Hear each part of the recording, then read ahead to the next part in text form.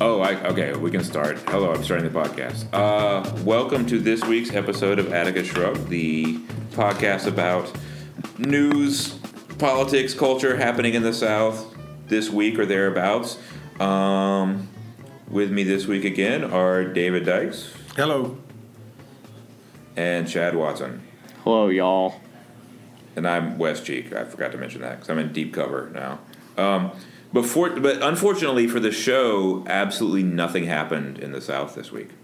Nothing. Sorry, guys. Go home. Can I tell you about during the English 4 AP exam that the kid got caught with his cell phone? Are we going to talk about that for an hour? Can we? It has ramifications. Yeah. To his life course. Mm-hmm. Was he using it to cheat? Was he like getting answers off his cell phone? No, he was finished. He was done with his test and just took it out and started around. Yeah. Well, that's where we led him. That's where popular culture leads eventually.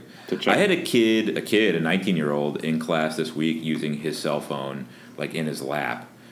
And I kind of stopped and said, I taught junior high for 10 years. Do you think I can't tell you're using a cell phone? What are they? Anyway. Yeah. David, how are things there? Things are good. If I want to bust somebody with a cell phone, I just say to the class in general, what time is it? And see who reaches for their pocket and then looks guilty. But yeah, nothing. I organize my life as much as possible to where nothing happens in my real life. And I can enjoy my online life and social media life. And yeah, that sounds good. And just sleep when I want to. So I slept this week. That I'm envious, in fact. So my week's been kind of weird because I live in New Orleans, and as you might have noticed, New Orleans has been kind of odd this week. Yeah, we've had some goings on here, goings on. I think. Goings on, like courts martial and mothers-in-law. Yes, Hans' job. Anyway, that was some nice silence. Fix it in post.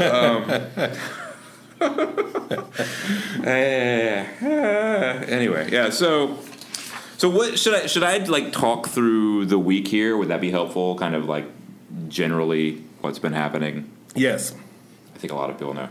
All right, so last Monday, and I should say just for the record on all of this for several reasons, like all the stuff I'm going to tell you about, it's just between us. I am only involved on the kind of outside of it. So I say that, one, because I don't want to take credit for all the hard work people put in. Second, because I don't want to be assassinated by Rick Cajun. So I'm only sort of I'm involved in the sense that I show up and I'm kind of at this stuff. I'm not an organizer in any way, but a lot of other people put in very hard work on it. So May 1st is May Day, which, as you may or may not know, is International kind of Leftist Day, right? Yes. Yes. Do they celebrate that in Mexico? Oh, yeah. Yeah. What kind of, what happens? Parades in some places. There's, years ago when I lived in Mexico City, I wasn't used to celebrating May Day. And I went to the center, to the Zocalo, the big square, or I was headed there to check my mail, and the whole city was shut down. And I went through this military checkpoint. It took me a while to figure out that it was May Day and that it was a really big deal. The subways didn't run to the center because the president was doing a speech from the balcony. And the presidents in Mexico are no more popular than our current president in the U.S. So they do a lot of security. Anyway, so yeah. It's kind of interesting the way it's been edited out of America, even though it's kind of originated in America, right? Yeah. Exactly. Mm-hmm. Confirmed. It was Haymarket riot, right? Yeah, it's after the Haymarket riots in Chicago. And so, but we don't really think, I mean, now we all celebrate Loyalty Day, I think, right? We're pretty big on Loyalty Day. And as opposed to like May Day, which, but it's interesting here. So what happened was the Congress of Day Laborers the immigrant rights group here in New Orleans, they organized a May Day march for a day without an immigrant. And we even had people, like there were some people in town from Norway for Jazz Fest who came and joined us for the march, and they said, well, yeah, it's May Day, right? So we were trying to find like where the parade was. Because that's what they do on May Day. And this march is not connected to what happened at the monuments later at all. I'm just setting up the story. So we have a May Day march, goes well, goes smoothly, good turnout, well received. It's nice to see a lot of working class people in New Orleans come out and kind of cheer for it and stuff. And so then later that night, there was supposed to be, as you might or might not know, there's a bunch of armed Confederate flag supporters camped out on the Jefferson Davis Memorial out on Jeff Davis and Canal. And they've been kind of just camped out there with a lot of guns, kind of prowling around out there to make sure that monument doesn't get torn down on their watch. I know this is a technicality, but yeah, jump taken whenever. down. Mm-hmm. Took down. Yeah, like torn down implies that they're going to topple it like a Saddam Hussein statue in Iraq or something, but they're just removing it from where it is and moving it somewhere else. It's not like they're melting it down and turning it into statuettes of Martin Luther King or anything. They're just moving that you know memorial keychains. Yeah, well, you know the conspiracy. You don't know what broad. Zog plans to do with it. The conspiracy is broad. They've blowed up. They've been blowed up. They're being pulverized into cocaine, made into crack. Distributed in communities across the nation. So these guys, largely not from New Orleans. I'll get into that in a second, but are camped out there. And this is, if you know New Orleans, this is in mid-city. This is in the middle of a neighborhood, right? It's in the middle of a family neighborhood, a multi-ethnic neighborhood, a very diverse neighborhood. There's a playground like 100 or so feet away from it. These guys walking around with guns everywhere. So I'm not saying this just because of the side that I'm on. This was largely planned by people in that neighborhood who were tired of these guys being there, and also people who thought that the monuments being taken down is a good thing, and that it should be celebrated instead of done in the middle of the night, right? And kind of only thing we've seen is kind of people showing up and saying, don't take them down, yelling and screaming about it. There should be a celebration. So it seemed like May Day was a good time. This is a public space. It's a green belt that runs through town. It's a park. So it would be a good time to go out in that area, and they were planned to have a barbecue and karaoke to celebrate the statues being taken down. And so, of course, part of this plan is that will bother the people who are there with guns, right? But it's a public space, right? And if they are going to be walking around with guns, waving Confederate flags, kind of marking out that space, it's, people who actually live there can also use that space to say, hey, we like them taken down. So that's how all of this started. And I went out there around 8 o'clock just to kind of see what was going on. And there's a bar right there, so to drink a beer and maybe have some barbecue, although I don't eat meat, and see what happened. So what ends up happening, there's so many different ways to go with this. I don't even know which one to explore first. But the thing that I want to make important to know about these people, the Confederate monuments people, is that they're largely an online internet fundraising scam. And I feel after this week of dealing with them pretty comfortable in saying that. And it's not like, so I don't know where to draw the line. Like, you can't get in someone's brain and know like where their ideology stops and their commercialism starts, right? There's no way to know that. Like, I don't know how much Kim Kardashian really enjoys posing naked and how much like she's able to make tons of money off of that, right? Like, I don't know. Or how much Pat Robertson really is sincerely a religious man. Like, you can be a crazy fanatic and also be a complete parasite. Yeah. In fact, you can. In fact, many have proven that. How much Donald Trump really likes buildings, I don't know. So, but these people, we know who they are. They've come in from out of town, lots of different places, and they're kind of live streaming grandpas who that's what they do is they get a GoFundMe account and say, crisis New Orleans, you have to come here right now, and I have to go there, and you have to send me money to my GoFundMe account to send me there, and you have to buy my surveillance drone for $1,300. And I bet that dude never bought the surveillance drone. I'm just putting that out there. Well, this is a lot like the guys who took over the public, the son of the Bundy guy who took over the public property out west. And I was thinking, Sure. these guys are the champions of working class white people, supposedly, but none of them seem to have a job. The millionaires. I guess they're all getting funded by GoFundMes. I don't know. Yeah, and it's too easy to say ironically, like they say about protesters, like, why don't you have a job? But really, why don't they have? What do they do? Yeah, if you can take And I 2 think weeks this- to come to New Orleans and camp out under a statue, or they're probably not camping out; they're probably staying in hotels. They're staying in hotels and they're doing shifts, right? They're doing shifts, and they're And staying I don't in know. I don't hotels, know and any they're- working class people who can do that really. No, and everyone I know in New Orleans who's protesting them is like working around their job and family schedules to be able to get to this stuff, right? Like it is crazy, and what was the next thing that I want to get to? Well, I'll just keep on that for a minute because it's a scam. It's really a scam, and I think a lot of the people that follow their live streams, for better or for worse, mostly for worse, like are ideologically involved in this, but they're getting fleeced by these people, right? Mm-hmm. They're getting fleeced by these live streamers just taking their money to come on vacation in New Orleans. And, they enjoy getting to trot around with a gun and yell at people, right? That's fun for them. Yeah. And just a side note, as someone who grew up around guns and shooting guns, their gun safety discipline is egregious and a little bit frightening. Like, that's the one frightening thing about them, is that they keep muzzle sweeping everyone because they have pot bellies and they're trying to live stream at the same time. They're trying to hold an AR-15. Yeah, which is not good. I remember when I was a kid, I went hunting with my dad. I don't even know if we were hunting. I think we were out in the woods shooting like Vienna sausage cans, and this truck came by with another like dad and his kid, and the kid had his rifle hanging out the window because they were in the truck.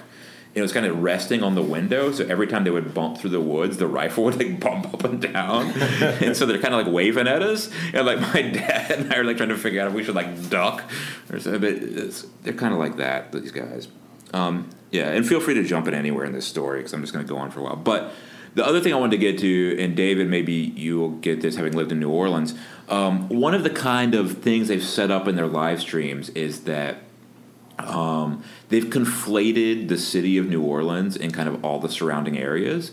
So they're trying to say that they're here to defend the opinions of the people of New Orleans, whatever. So the people that get to come out there are from like Gretna and Metairie. West we go. They're Metairie. They're like West Bank guys, like rolling in and stuff. Chalmette. And it's like, yeah, Chalmette. It's like, these are not people from New Orleans. These are the white flight offspring of the integration, right? Yep. And so you're setting them up and say, oh, they're from here, and your guys aren't letting them talk. It's like, they get to vote in Chalmette. They get to vote in Gretna. They get to vote in Metairie. They're not from New Orleans. I'm sorry. But that's kind of part of this whole scam that they're running, and that's the part we'll get to later with like the California people coming in and stuff. We're defending their free speech rights. There are people in New Orleans who don't want to get rid of the monuments, and those people are largely uptown, Garden District, super wealthy white people who don't give a shit about any of these guys with the rebel flags and their guns, right? And one thing that makes me angry as someone who's kind of, as a preservationist, as part of that community, is like, why these preservation, quote unquote, people, upper class people in New Orleans that want to keep the monuments. This is the obvious end result of everything they've been pushing for. So why aren't they out there with a rebel flag and a gun? Because these guys are clearly their allies. Yeah. The optics are not good. Well, right, they would have to stand out in the heat, and they'd rather pay $150 for VIP tickets to Jazz Fest and like sit in the Acura tent. And then they can always put another $200 into the GoFundMe account of the guy who's of the live streaming grandpa. If they even do that, like I even think like getting on the League of the South live stream is a little too much for them.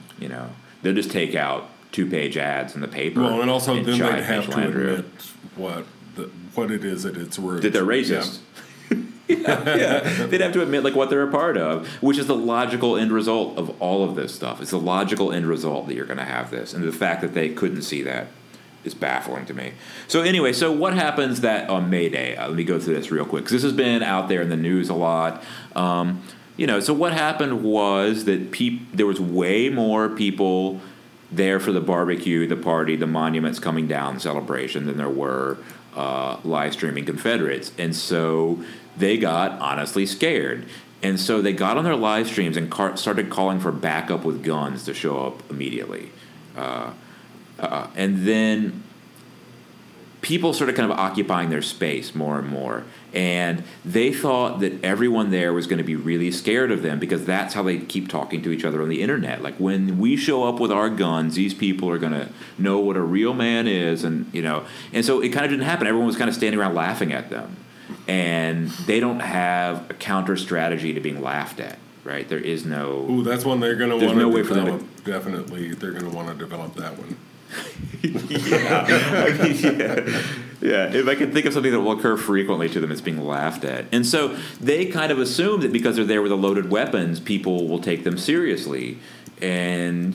if you've lived in New Orleans long enough, being around a loaded weapon isn't enough to make you take someone seriously. You know what I mean? Yeah. So they started getting kind of laughed out of there. And there's one guy, I wish I knew his name. I've just called him Confederate Heckler, who was just relentless on them for like an hour, like nonstop, just relentless heckling them, and also offering to fillet all of them. And even one of the cops said to me, he's like, I can't stop laughing at this guy, and I'm trying to. And I'm like, yeah, I know, he's good. He's good. And so is he dressed he dressed like the last Confederate widow? The Confederate or the heckler? The heckler. No, he was just dressed like a dude, but he should have been. If he'd been dressed in a hoop skirt, it would have been great. That would be great. I think the more they show up, the more absurd we'll have to get with that. That will be fine. I think New Orleans can rise to that challenge with no problem at all. Oh yeah, the costuming challenge. Yeah. I think we're there. I think we got that. So what are some of the? So we also have the African American Confederate, who is also a giant internet scam. Andy, I'll just call him Andy. He goes by another name on the internet, but his name's Andy. He's the guy who shows up at all of these things, and he's like, "It's not racist because I'm here and I'm black," right? Which is that's a good scam. The dumbest. Yeah, it's a great scam, and is also the dumbest argument about how racism works ever, right? That's not how racism works, right? Yeah, like it's okay. You're a black guy from Oklahoma. That does not mean that racism doesn't exist, right? Yeah. People are diverse. People have lots of different thoughts, and I don't know what goes on in your mind, but it doesn't absolve racism. But he's kind of getting this riled up. He's got a really big following, live streaming about it. But he starts getting either honestly freaked out or freaked out for effect on the live stream. He starts getting scared, running around with a baseball bat, and he pulls out a thing of bear mace, which is designed to mace bears, and just maces this girl in the face with it. Holy shit. Right in the face. Yeah. And then people are like, oh, okay. And so these guys have gotten scared. They've climbed up on the monument now, which is both metaphorical and literal. They're climbing on the monument. And so now people just take this opportunity to just go ahead and leap over the fence. There's a small fence around it. The people against the monuments, and to kind of take over the Confederate space. They're just going to stand on the monuments too. And this is also where the kind of gun thing fails, because they're choosing, are we going to shoot people or are we going to let them up here? So you just have all of these people up on the monument with them, making them really uncomfortable, but unarmed people just like kind of hanging out with them and like making jokes and like, hey, how's it going? What's going on with this? Right? And then you have this girl who's been bear maced. So while all of this is going on, a giant swamp buggy full of anarchists wheels in. It's like, I don't know where it's from. It's spraying diesel. It stopped at the stoplight. It's honking its horn. Is it rolling and it coal? just wheels up. I think it runs on coal. I think it was rolling coal the whole way there. I think there's probably little people in it, like shoveling coal. And it has a giant banner on the side that says, like, fuck off Nazis. And it just wheels up with all these anarchist flags. And a lot of the people in it are from New Orleans. So I'm not sure where the truck came from. There's a lot of New Orleans people. And they just start passing out anarchist flags, and this is it, all the Confederates start shitting their pants. So then this is the people, the anarchists and other people from New Orleans who've taken over the monument. They're handing them flags up onto the monument. So the Confederates decide they're going to burn the anarchist flags, which I don't think they've quite made the ideological step to understanding that doesn't do anything, because anarchists are anarchists and like don't care about flags. That's part of the deal, right? So when they start doing that, the anarchists just start giving them flags and saying, well, I don't care about the flag. You can burn it. I'll burn it with you. It's not a great flag. And so you can see that they don't have a strategy. They don't really have a strategy for this at all. But then, NOPD started showing up in force, probably appropriately, as there are people with loaded weapons everywhere. And so I should add, Louisiana is an open carry state, but it is not legal to carry guns at a demonstration or within 1,000 feet of a demonstration or any kind of weapons. So what they're doing is, from the beginning, completely illegal. Also, some of these people are convicted felons and stuff. Right, so NOPD ends up arresting people, but mostly people that are protesting, and the ones that I saw seemed really shady. They arrested a guy I know for public intoxication, and I was standing there talking to him, and I do not think he was intoxicated, and this is New Orleans. Yeah. The girl who got bear maced in the face, she asked the police for help. They told her she could go home and call 911, but they couldn't do anything. So it was kind of a weird situation. And then there was a few fights that broke out, but that was broken up pretty quickly. And then the police decided they were going to escort the Confederates out of there because it was not a safe situation for them anymore, which is probably, I don't think they were in any real danger other than their imaginary danger, but they were kind of out of tactics they could go to. They were kind of hit their limit, but like all that was left was like actually shooting people for them, which I think probably crossed their minds. And if you watch the live stream, it did cross their minds. They're trying to come up with excuses to shoot people. So the police escorted them out, and they kind of like load up in the back of a pickup truck appropriately and with flat tires and drive off. Did they spin out like when they were? Like, well, they couldn't because their tires were flat, but they did join like a T-ball parade. Wave all the way down Canal. And then some of them caught the streetcar, which was like the lonely Confederates waiting for the streetcar. It was the guy who had been crowdfunding for the surveillance drone, so I guess he didn't crowdfund for like rental car. So yeah, and so the police like kind of forced us across the street, and it's kind of like whatever, that's fine. And then I just went home because it's like but part of that was mission accomplished. The whole thing is that the city says they're waiting to take these down, and there's also armed Confederates on them, but like now there aren't Confederates on that Jefferson Davis monument anymore. So, job well done. Do you know why they're waiting to take them down? Yeah, so they've been supposed to come down for like 2 or 3 years now. Because it's a public works project, they have to put out bids on it. And so when they initially did, the firms that were putting bids on it were getting threatened, death threats. And there was a car bombing. So they're receiving death threats from these people if any company steps up to do it. And so this is part of the game, right? So when the Liberty Place one was taken down, they did it at night, they did it secretly, and the contractors wore like masks, right? So they couldn't be identified. And so then all the Confederates like, why are you doing this in the middle of the night? Why are you wearing masks? This is tyranny. It's like, well, you could just do it normally if you guys wouldn't send them death threats and bomb things, right? Yeah. So that's why. But so that's a good question, because that leads us into what's going on all this week. Because the group Take 'Em Down NOLA, who's a great group here in New Orleans, are saying we should be happy about taking them down. Let's take them down in daylight so we can all celebrate them being taken down, which is good, I think. So because all of these these live streamers with their GoFundMe accounts were sending out all across the country about their desperate situation because, people who actually live in New Orleans, mainly in Mid-City, had like a barbecue in front of them, and it terrified them. It's so funny that if you watch their live streams, you start to understand how media works in a weird way, right? Because I was there, and the only thing that was dangerous was their gun safety problems. That was it. Do you think an impromptu hip-hop performance broke out? Might have. Possibly. There might have been some rude language. And people dressed up as gangsters. Yeah, if you consider the Confederacy a gang, they definitely were. And and there were some bikers with Nazi paraphernalia, so yes.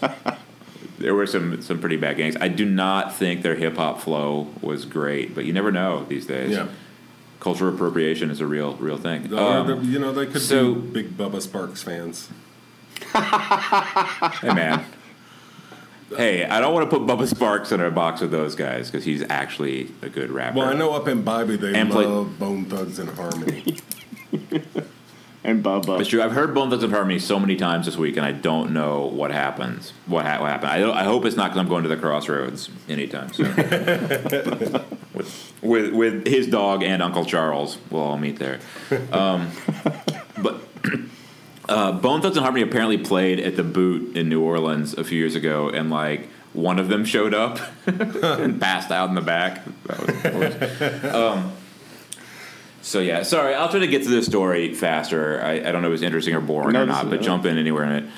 So all this happened, and these guys are live streaming out. It's crazy. So the way they frame it, I was there, not that dangerous, except for them, but they frame it as we're under attack by Antifa. Antifa is it's being bussed in from all over the country to get us. You gotta need help. We need backup. And it's like I saw a few Antifa people there that I know, and the only kind of scuffle that broke out with them was because.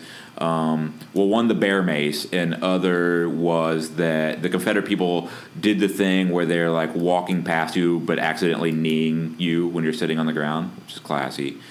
They also do that. They will, off of the live stream, threaten to murder and rape people, and then if you react to it, come back with the live stream and say, look at these angry people trying to fight us. Right? Yeah. It's just like skinheads used to do at punk shows where they have their girlfriend go bump into you.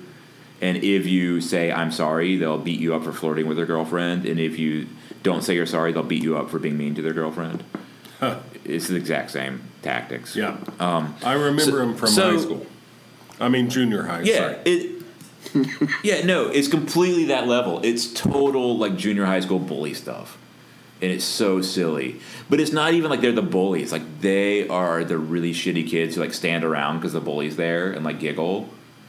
It's just they have the live stream, but so they've put out this clarion call across the nation for backup, and so all of the posters, all of the people who live on the internet, all of the GoFundMe, live streaming grandpas, all of the selfie stick fascists respond to this call, and they're okay, we're going to New Orleans to defend the people of New Orleans. Well, I didn't see anyone from New Orleans on the monuments on May Day. I saw a dude from New Jersey who lives in Gretna and another guy from West We Go or something. They're nobody from New Orleans there. Yeah. So they put out this call. So all of these people just start rolling into town, outlaw bikers, all the base stickmen, the breadstick men, as my friend Mark calls them. I don't know what that is. There's the dude in California who showed up at the Berkeley protest with a helmet and a gas mask and a stick and a shield. Guys, yeah, okay. Yeah. What did LARPing used to be called before it was LARPing? The Society for Creative Anachronism. Yeah. Yeah, they're total. They are Renaissance fair nerds who want to see what it's like to actually get in a fight. I saw a thing online, I think, where somebody was telling people to bring broom handles for flag poles. I think with the idea that you can use a broom handle as a weapon.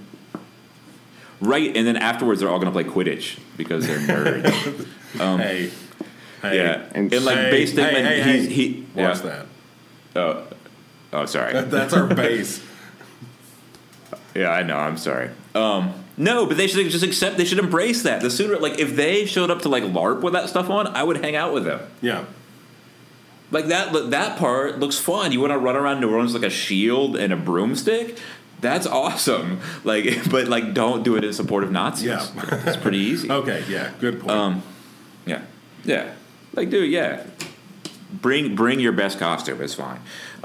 So all these people start rolling into town, and the worst part of this is that because all these guys live on the internet, they just start doxing all of the people who were there on Monday night, which means, for anyone who doesn't know, looking for their picture on the internet, trying to match a picture up with the name, and then trying to release all of their personal information in the hopes that someone will target them either on the internet or in real life, which is most of these guys, like, I don't care. They can show up at my office anytime. They're silly. But there are crazy people in the world, and it's not a good idea to release everyone's information to those crazy people. Yes. So that's when, like, it's like, okay, this is getting weird. This is not good. And then all these guys are going to wheel into town. So here's another thing where they're crazy. So this march has been planned for a while. The date moves around a little bit, but it's been planned for a while. So Take 'Em Down NOLA wanted to have a celebration of taking down the monuments to show that, like, people here wanted them to be taken down, and it's a good thing, and we can do it in the light of day. On the internet, these guys, I really honestly can't tell if they are kind of so ridiculous and so hyped up on their own kind of fervor that they misunderstood what was going on, or that they deliberately misunderstood it for profit. I think it's probably the latter. But they started saying that the Take 'Em Down NOLA march was an Antifa action to tear down Lee Monument. And like, that's in no way, shape, or form true. It's in no way, shape, or form feasible. Like, Take 'Em Down NOLA doesn't do things like that. They march and organize and speak, and they're very effective at it. And when you see how high up that statue is, like, how are you gonna march? I guess you could make a human pyramid, like an incredibly huge human pyramid to get how high up is that thing? Like 120 feet or something? Pretty high. And you know, there's a room inside of it too. Inside of the the base of the monument, or inside of Lee up at the himself? top of it. Up just under Lee at the top. And that is where they keep the secret documents that say that the Civil War really wasn't about slavery. That's that. And someone told me that. Trumps, someone the told Trump me cards that they're going to pull out. Somebody told me that Monday night, and I thought it was a great joke. And they said, no, that's really what some people were passing around on the internet. It's like, so Nicolas Cage was probably up there figuring it out. Dan Brown was up in there. And the ghost of Umberto Eco. Well, no, because, I think he had a better imagination than that, but maybe. Well, he was up there watching the other two. That was his Foucault's Pendulum. It was all about how this conspiracy happens because there are people foolish enough to believe in the conspiracy. Yeah, there's a lot of them. He wrote that in the statue. Yeah, that was inside of Lee. Maybe, but given these guys' kind of creative imaginations, maybe they thought we all had grappling hooks and we were going to, like, scale it. Could be. The irony is when they finally topple that whole pediment at the bottom, underneath, peace on earth will be written there. Just like the song from Billy Jack. Yeah. This is not original. Someone said it a while, but my favorite proposal to replace Lee Circle is to rename it Bruce Lee Circle, because one, everybody loves Bruce Lee, and two, you don't have to change the name. Yeah, it can still be Lee Circle. And the statue at the top of the pillar there would be outrageously good. Yeah, you could just put Bruce Lee. Who doesn't want a Bruce Lee statue in their city? Yeah, with a secret room in it. Yeah, a secret room where everyone can go, like, have a herbal tea that kills them. Or be assassinated by the gangs, whichever. Or inside of it, Kareem Abdul-Jabbar could be camping out in the secret room. That would be great. And Chuck Norris with glue on back hair. That would be great. But Chuck Norris is probably on the ground with the Chuds today. I don't know. Probably so. We'll see. So I'll just go through today very quickly. So this march was organized, and all these guys are saying they're going to, show up and kill all of us. But NOPD fortunately decided to enforce the no weapons requirement. So immediately they have lost this battle. That even the right terminology to use, because they're showing up to a peaceful march that was never planned as anything other than a peaceful march. To yell, they came in from out of state to yell at people from New Orleans, flying rebel flags and like Nazi regalia, just about nonsense. So they're not threatening now because they don't have any guns. They're just like really ridiculous looking people in like a homemade suits of armor and like old grandpas and like guys carrying shield, like the Society for Creative Anachronism guys just yelling at people. And so, the march went well. We marched from Congo Square, which if you know New Orleans, Congo Square, everyone in America should know, because I think that's kind of the cultural epicenter of America is Congo Square. That's where jazz comes from, and because of that, that's probably where rock and roll, the blues, all emanate from there, right? That was the cultural melting pot of America. And so we left from there. There's a bunch of people from New Orleans who did like drumming and singing there. We left. We marched to the French Quarter, marched up the Lee Circle, and fortunately, it's all really anticlimactic because there's not that many Confederates. There's very few. There's way more cops than there are them, and there's way more of us than there are cops. And so I'm really bad at estimating crowd numbers, but I would say there's a few hundred people for the Take 'Em Down NOLA march. It varied depending on where we were in the parade route. I am bad at estimating, between around 400, maybe more, maybe less. I don't know. But so we went there. The Take 'Em Down NOLA leadership talked for a little bit, and I thought said very effectively and very accurately that the Lee Circle is an altar to white supremacy, and that kind of system of supremacy is a system that also affects the Confederate grandpas, even if they don't know that it's affecting them. And there's a big cheer for that, and then the Confederate grandpas yelled, "No!" But it's true. like Darth Vader. Like Darth Vader. No! And they disintegrated. No, you just told us the truth. And then, and then we kind of just broke up from there, and that was it. And so these guys came in like spoiling for a fight to have something to put on their live stream, and they're just at a peaceful march where nobody wants to fight them really, and they're just and also now all the free speech douchebags are mixed in with all the actual Nazis, and they're all there together. So that we know who they are. So now, like we have them on video, knowing who they are. So it's a tremendous cell phone on their part, not a cell phone, but a cell phone on their part, and I think it just makes them look entirely ridiculous. I just now got it. Yeah, a cell phone. You Yeah. got it. And When you said I think not it's a cell great phone, moment. a cell phone. Yeah. Okay. Yes, a cell All phone.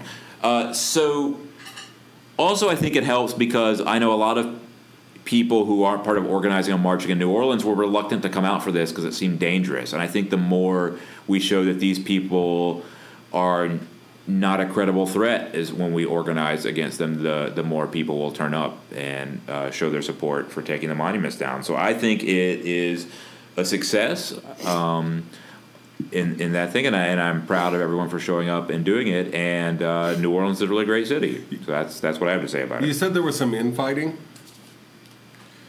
On between the Nazis.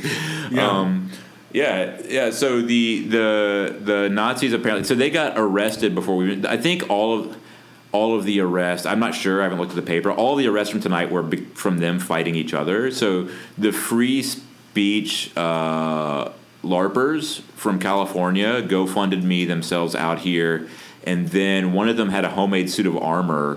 But they were standing around with the League of the South, whose entire reason to exist are being hardcore racists. And the California guys asked them to tone down their racism a little bit. And the League of the South, or what other Nazis were with them, said, like, we're just going to push you over in your suit of armor, and kind of threw them on the ground. And so they were getting arrested before we even showed up because like when you're that ridiculous, you're not gonna. When you can't get along with other people, you're not gonna be able to get along with your own crew either. Yeah, that makes sense. Really.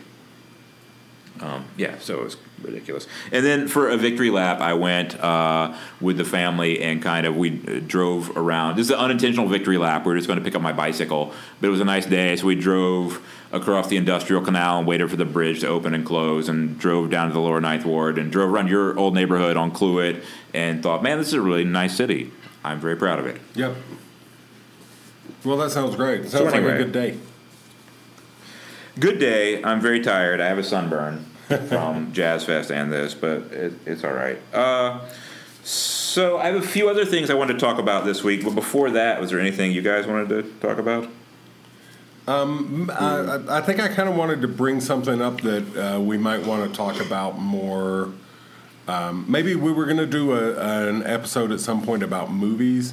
And maybe it'd be good to kind of fold into one of those episodes or one of those podcasts to talk about how much of being Southern is performative and like the ways that the rest of the world responds to some performances of Southernness and not to others. Like those guys, up north, they're racists and white supremacists who live in the West and on the coasts and in the North are eating up that version of the South, that those are real men in the real South and waving the flags and all that. And Chad, you sent us an article this week about flying the rebel flag in Ohio, right? Iowa. In the North. Yeah, it was Iowa, but again, they talked about Iowa, but it was, and they interviewed... They interviewed a guy who sold Confederate flags, and he talked about how since the shooting in North Carolina and the shooting in Charleston, his his business had boomed, and it had went from 5% of his customers were from the North to 30. I think it was 28%. Were now people from the North places that were not the South. Ordering Confederate flags, and he says, "I hated all the controversy, but controversy is good for business." Yeah, that's talking about I think that's what CNN says about everything in the world. Yeah. Yeah. So, moral of the story is capitalism is generally bad. Yeah. Good night. Thank you. Good night. And they just talked. My work here is done. And they interviewed one guy that said, "Well, I identify with their independence and their fight for what they believe in, and I don't really agree with all the slavery stuff. But the Civil War was about so much more than slavery." Except it wasn't. Yeah. It's kind of an internet meme at this point, I think, but somebody had the sign today that I think is so accurate. It's easy to say the Civil War was about money when your ancestors weren't currency. I think it's oh, that's good. Yeah, and I mean every central document says, "Hey guys, by the way, this is about slavery." I'm going to tell you this is about slavery. I don't know how much more I can emphasize this is about slavery. Yeah, all the articles of secession and every statesman, everyone. And Calhoun says it. Yeah, and Stevens too, the vice president of the Confederacy, was very big on absolutely. white supremacy. Absolutely. And then, kind of the counter to that is, well, Lincoln didn't like black people either. It's like, well, I don't want Lincoln to be president right now either. Yeah. Right? Mm. He's a historical figure. And he's a historical figure from the 1860s. And I don't want to go too far off on a Civil War tangent, but for me, I think that we talk about Honest Abe and all that, but I think he said a lot of what was politically expedient, and I think he was an abolitionist when he got elected president, and he sort of claimed not to be when it was politically expedient not to, because you couldn't elect an abolitionist president. Oh, sure. I think he was a good politician, right? And so, I think it's terrible that he said the things he did about African Americans, but I think that it's hard to know what he actually believed, but I think he was being a political figure. Well, and it's certainly there's a tendency to want to take the worst of everything he had to say and say this is what's true, because why else would you say something so horrible? But times have changed in such a way that back then the horrible things are what was really appealing to a lot of people, and things like, I think that we should end slavery in this country was considered the thing that you can't say in public, you know? And so to me, those things carry more weight because they were politically more unpopular things to say. Unless John Brown showed up at your door, then you should definitely say that you agreed with ending slavery immediately. Absolutely. But don't go. I agree, John. But don't go with him. Yeah. We'll meet you there, John. Yeah. see you in Harper's Ferry. Was that the third or the fifth? Did you say that was on the third? Because I was planning to go on the fifth. Yeah. We'll be there, John. Got your back, buddy. All right. So I had these two articles for this week, and we've spent a lot of time talking about New Orleans, but I think we can touch on these briefly. I have one that I think is a really good article and one that is another terrible one. Do you mind if I touch on the good one real quick? Sounds good. This pertains to kind of what's going on in New Orleans as well. This was about. Were you following when Richard Spencer spoke at Auburn last week?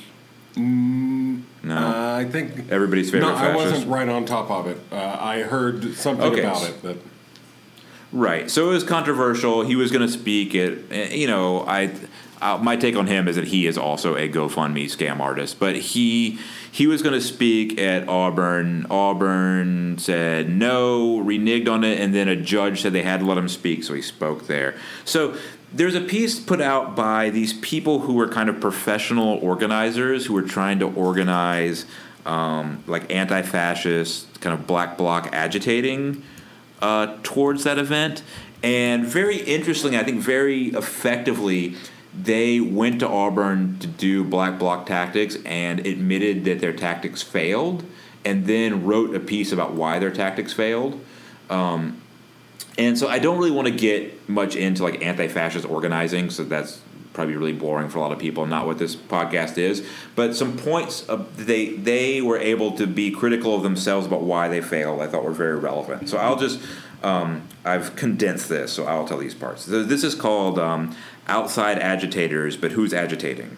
And it's by 3 members of the Atlanta General Defense Committee. So here, I'll just read these parts. So it says, the scene in Auburn, Alabama when we showed up was one of the most bizarre we've ever seen in a political context. Neo-Nazi spokesperson Richard Spencer had just been allowed to begin his speech in Foy Hall after a local judge negated Auburn University's decision to cancel his event. The live stream showed a packed audience, though some were opponents. Outside there was a large crowd of students and onlookers standing in the crowd, looking to our left and right. It was often impossible to tell if our neighbors were spectators, trolls, anti-Spencer Auburn students, college Republicans, or fascists. We were able to identify some people in the crowd as fascists due to their MAGA hats or giant American flags, but they did a much better job of blending into the crowd than many of the anti-fascists did. Many of the anti-fascists were dressed in black and were armed in helmets and other aspects of the uniform that made them stand out from anyone from Auburn. The most visible fascists themselves were already in the auditorium, which meant that for the next several hours, the only visible outsiders for the crowd were the anti-fascists. For people in the crowd, anti-fascism looked like a specialized thing, while the fascists themselves were abstract and out of sight. So that's kind of the most technical part. That's the lead-in. So I'm going to get to the other parts here. Before we talk about more what happened, let's talk about Alabama and Auburn. It seems unlikely that many anti-fascists were familiar with Auburn before Spencer's speech was announced, or had ever spent time in Alabama. We don't mean to score cheap points here. Obviously, most of us have not been to most parts of the U.S. and may not have heard of every city. However, we think that the U.S. left simultaneously ignores and scorns the South in general, and the Deep South in particular. Furthermore, Auburn, home to one of Alabama's 2 main universities, has its own particular culture and significance within Alabama. So I think they're exactly right in what they're getting at here. I think I agree up to a point, yeah. What point do you not agree until? Well, I think that it's a sort of a tangent and might go a little long, but basically that there's liberals in Auburn. There's liberals all over. And the idea that I guess there's a liberal kind of power structure in a way, or progressive power structure, and maybe there's not as much attention paid to the hinterlands as there should be. But Right. It seems like there's a lot of criticism implicit there that I don't necessarily see, because I don't think that you have to go to every small town, every outside part of the world to have legitimate political claims and to have political legitimacy. And also I think that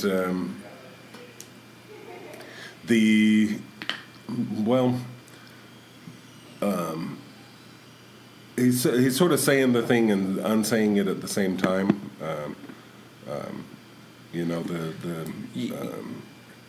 That it's perfectly okay not to, but that they should, or that it's perfectly understandable that they don't, but that they should. I think part of it is that I've condensed it, but I think that might be what they're getting at.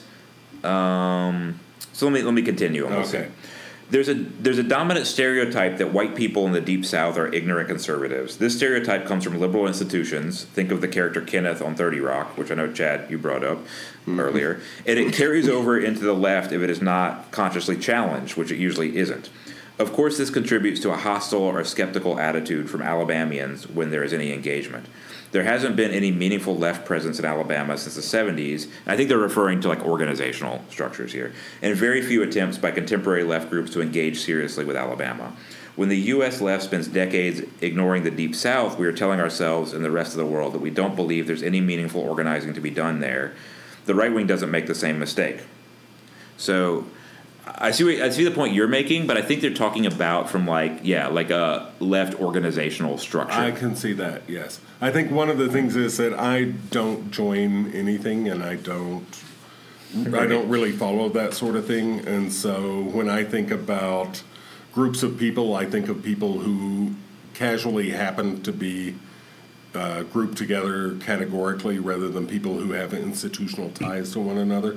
And so I can certainly see that that institutionally a lot of the South is excluded from progressive organizations. And I agree that it's a horrible mistake. I mean, there's the other article about the mayoral election in Jackson that is a great example of why that's a bad idea, to ignore the potential to organize white Southern liberals or white Southern moderates even, and black Southerners together, I think could change the entire political structure of the South. One hopes. Yeah. It's funny that they mentioned Kenneth in here, because Chad, like off air, you had brought up Kenneth as a character the other day. Mm-hmm. As the typical Southerner from Stone Mountain. The immortal Southerner, though. The immortal Southerner from Stone Mountain, Georgia. And I'm never sure like how ironic they're being with that, because Stone Mountain is like a majority African American community, I believe. Yeah, I think. But I think Donald Glover wrote a lot of that, yeah, right? He wrote. He was one of the main writers on a big chunk of this. One of the original writers. I think I might be wrong, but so peak human being Donald Glover. Yeah. And he's from Stone Mountain and African American, so I got to think like part of it is like his joke. Right. I don't know. That the most. Are you aware of this theory that Donald Glover is the peak human being?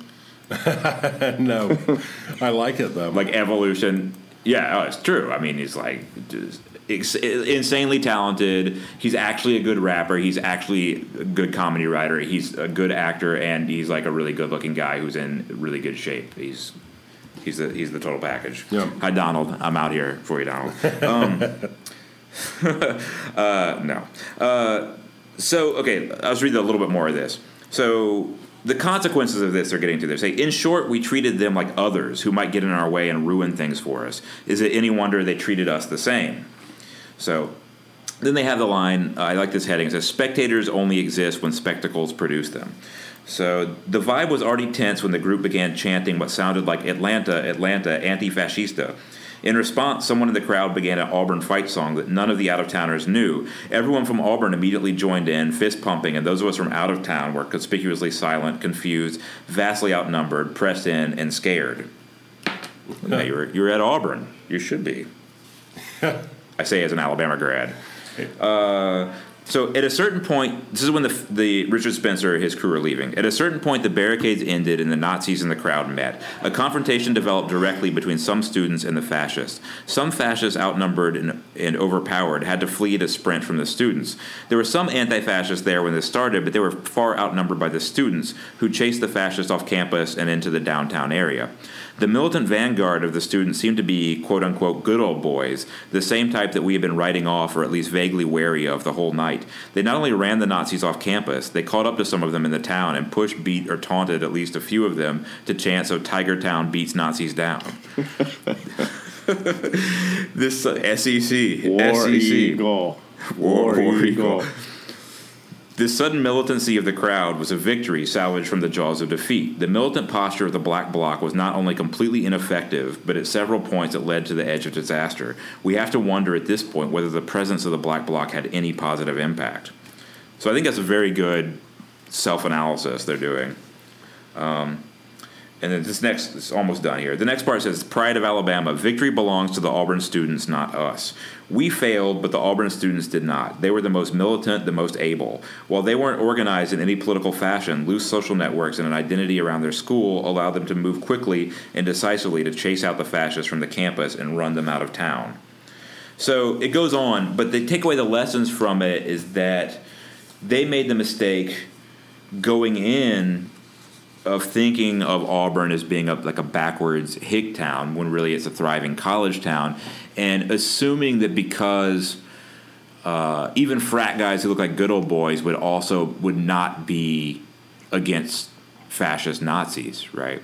So they, I think, made a lot of assumptions about who people were going in. And it seemed to me like a very good analysis of how sometimes the left bungles organizing in the South. I think maybe my quibble would be the idea that it's a good thing to run people down and beat them up in town, regardless of what their political views are. You know, this idea that, we needed some shock troops here to go in and crack some heads, and it turned out it wasn't us. We failed there, and someone else succeeded. To me, I mean, certainly if there's going to be a rumble, I know who I want to win. But I don't know, man. For me, when there's a rumble, that seems to me like generally a loss. I mean, I think that it's partly aside from Stonewall, I can't think of any situation where my people, gay people, don't end up getting beat down in those situations. You know, it's like the good guys, the bad guys, they all sort of try to find the smallest minority, the weakest minority, and the most, and sort of build around the idea of doing violence towards people who are not innately violent. And so anytime that violence is a tactic, to me, as far as I'm concerned, I'm not on the side of the other. You know, maybe that's sort of an ACLU idea.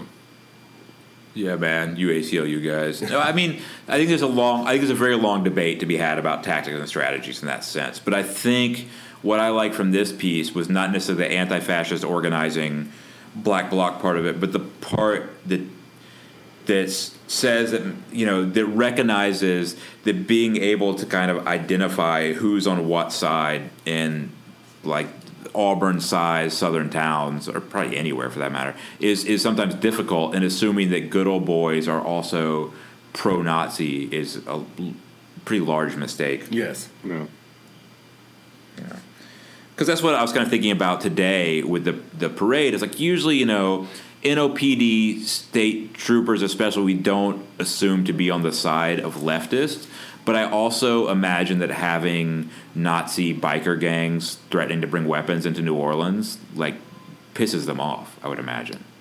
Well, yeah, I think it's a tactical victory anytime that your political opponents reveal themselves to literally be Nazis. So it seems to be having a resurgence, though. Well, yeah, but, okay. So that was that. But the resistance to it is much easier to put together than resistance to Ronald Reagan.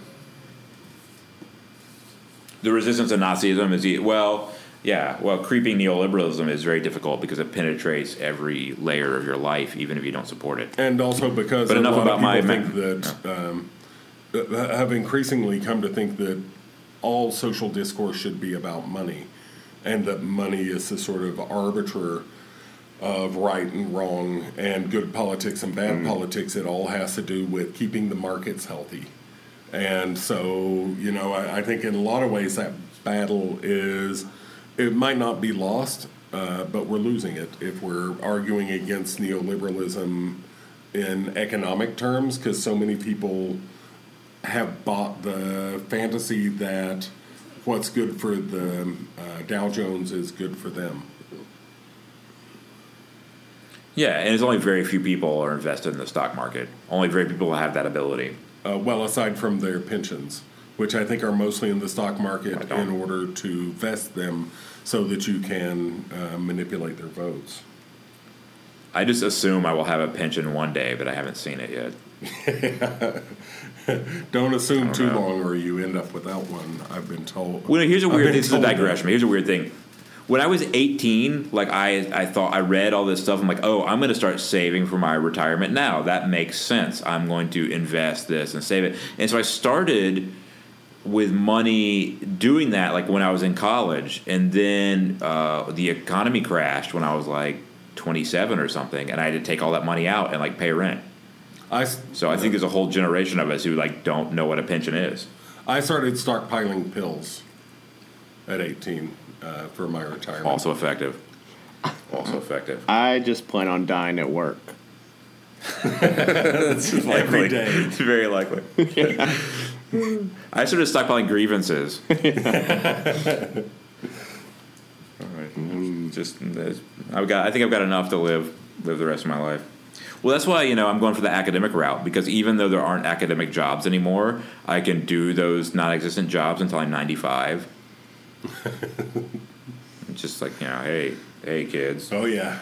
That's why there aren't any academic jobs, because everybody who has them is doing them until they're 95. Right. That's why it's starting with really my generation. Like there's very few of us are even tenure tracked, let alone tenured. And the generation before us, when they reach my age, they had tenure, and now there's not even the jobs because those people are still in the jobs. Yeah. And will be. That's where we're all forever, because they're sweet jobs and you can do them without being mentally competent. Yeah, you can do them without even being good at it. Yep. Without even putting effort forwards. That's why I'm waiting on the front, like getting tenure and establishing academic bona fides and all that is not easy. I'm not denigrating the endeavor at all. I'm just saying that there comes a point where if you're so inclined, you can coast. That is 100% accurate. Okay, so have we reached the point in the show where I read the terrible article for the day? Yay! This is really great. I want to say my enthusiasm was real and Chad's was not. I just want to point that out. Chad's was real. That's as real as Chad gets. That's right there. Real. I'm woke but sleepy. That was 100%, 110% Chad Watson right there.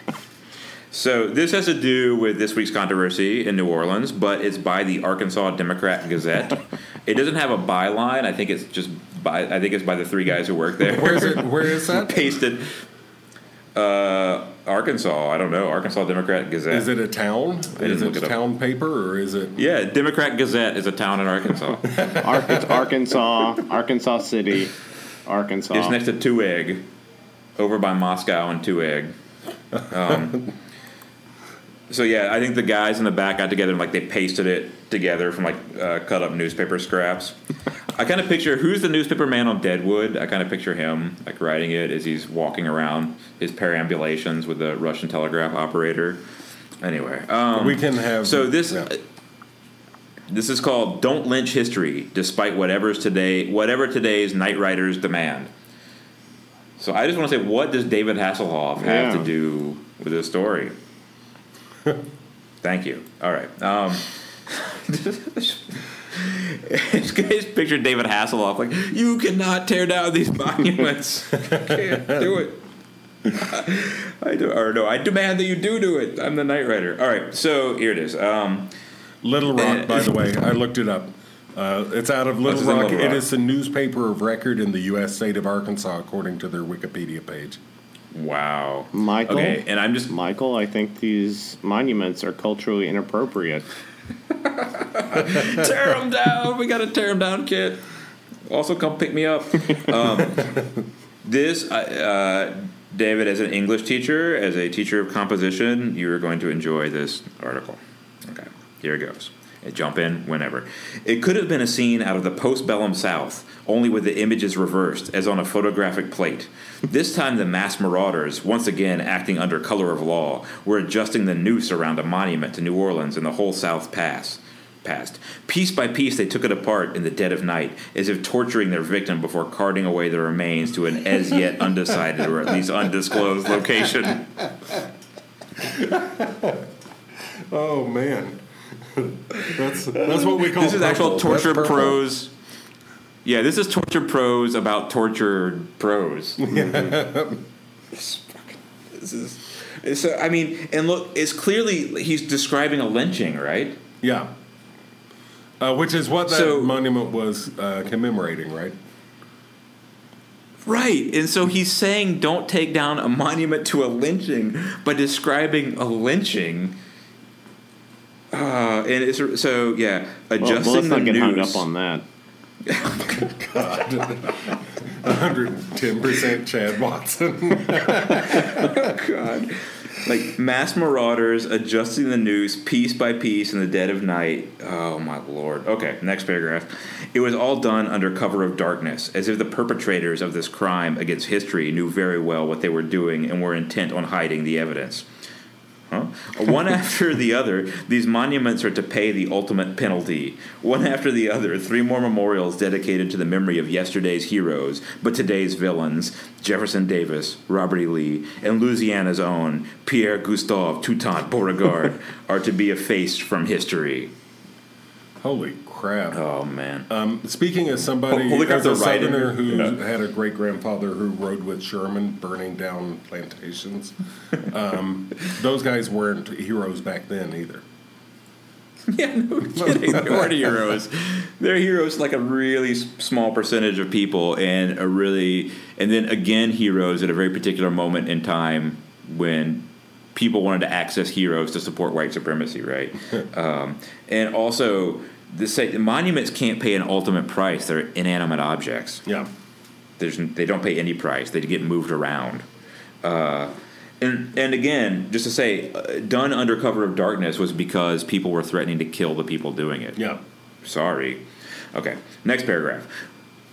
This is in quotes. We will no longer allow the Confederacy to literally be put on a pedestal, pronounced New Orleans' current mayor, Mitch Landrieu, in the style of Canute ordering the waves to stop their ceaseless motion.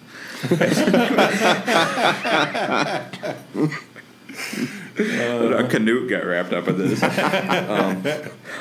Apparently Canute's just some dude in Little Rock who just points at waves. The town drunk.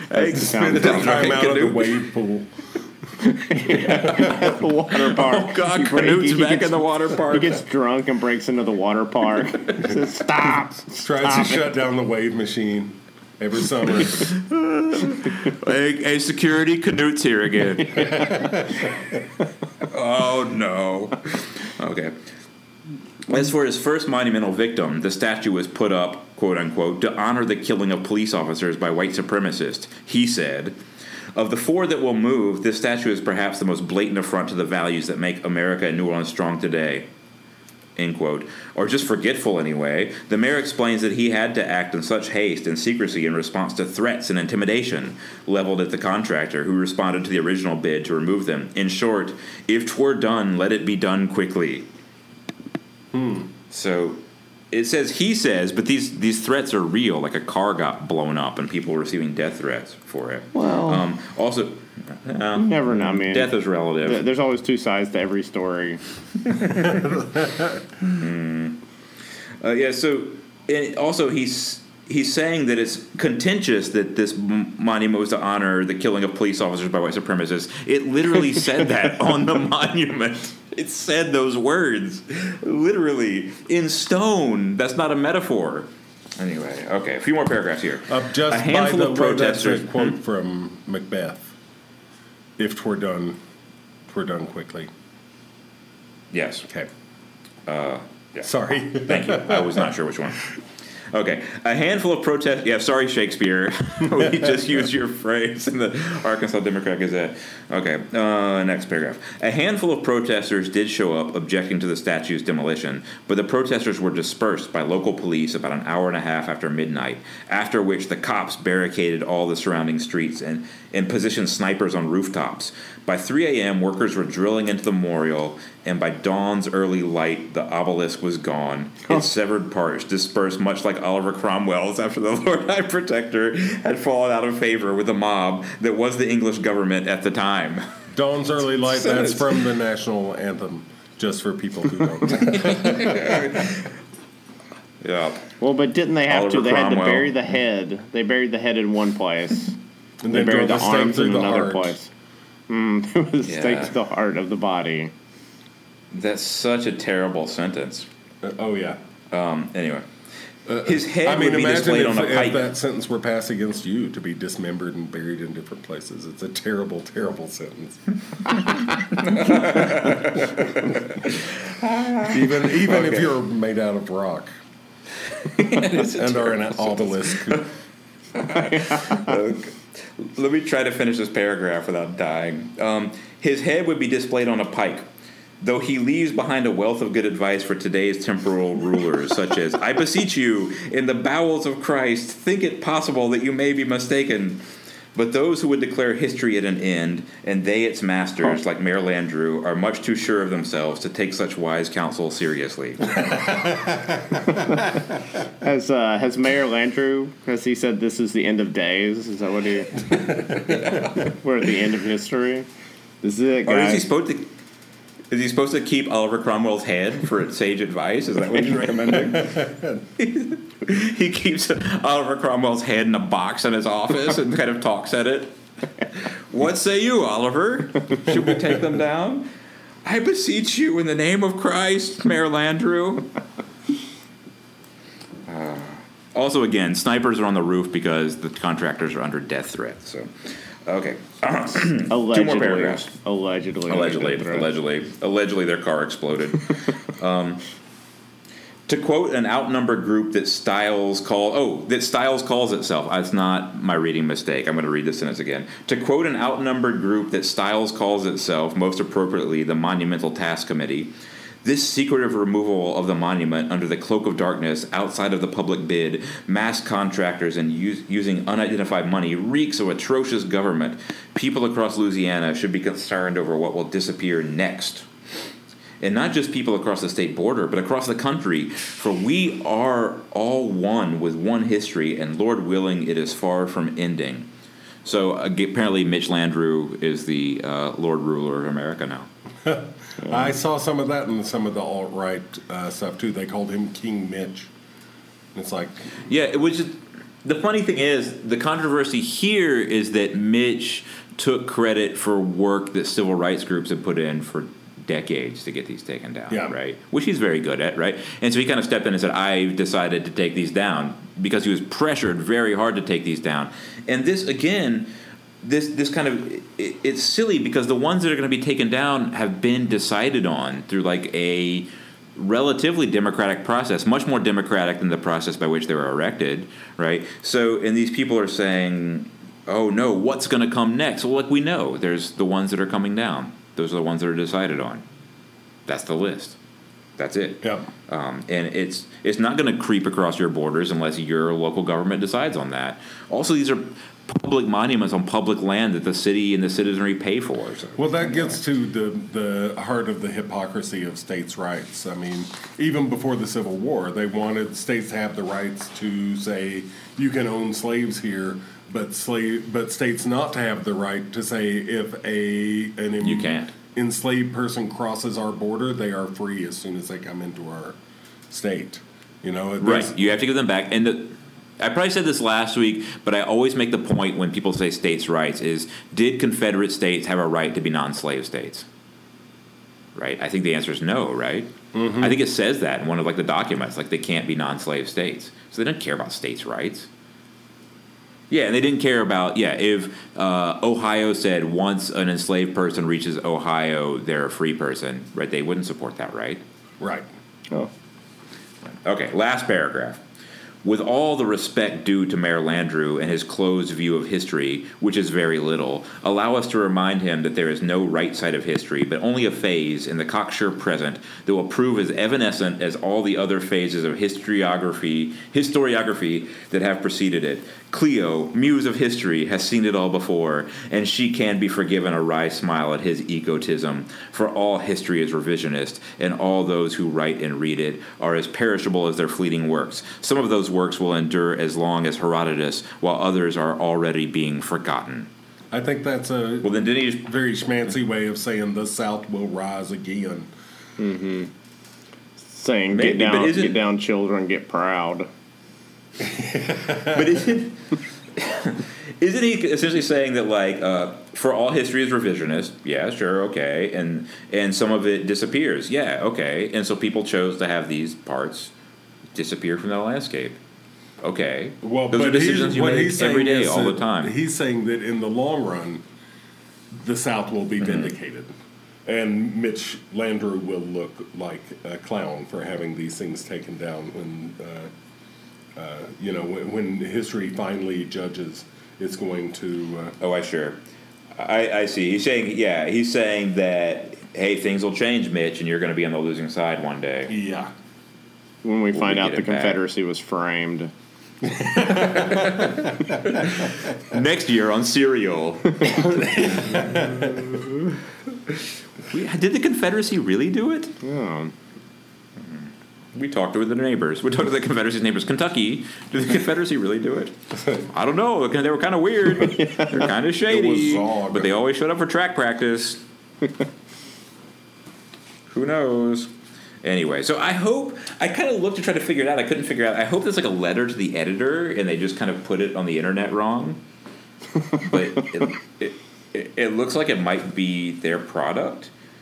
Oh my Lord! Yeah, is really horrible writing and it's horrible opinion. And it's a bad. It's just there's nothing, poorly written bad opinion. It's pretty across the board reprehensible. Yeah, and to state again, they're defending these monuments by having a metaphor in the lead paragraph describing a lynching. There's really no way around that. And they also have Oliver Cromwell's head in a box in Mitch Landrieu's office. The end of days. And I think that before you start quoting Cromwell, you need to learn a little bit of that history. I mean, anybody who's Irish, sure. There's they felt like he should be sunk to the bottom of the ocean. Yeah, I mean, there are tons of reasons to not venerate Oliver Cromwell as well. All right. So we've had a very full show this week, so maybe that piss poor writing should be a good note to end on. So thank you, David. Thank you, Chad. And I guess we'll talk again next week. Yep. Thanks. We will. See y'all later. Yeah.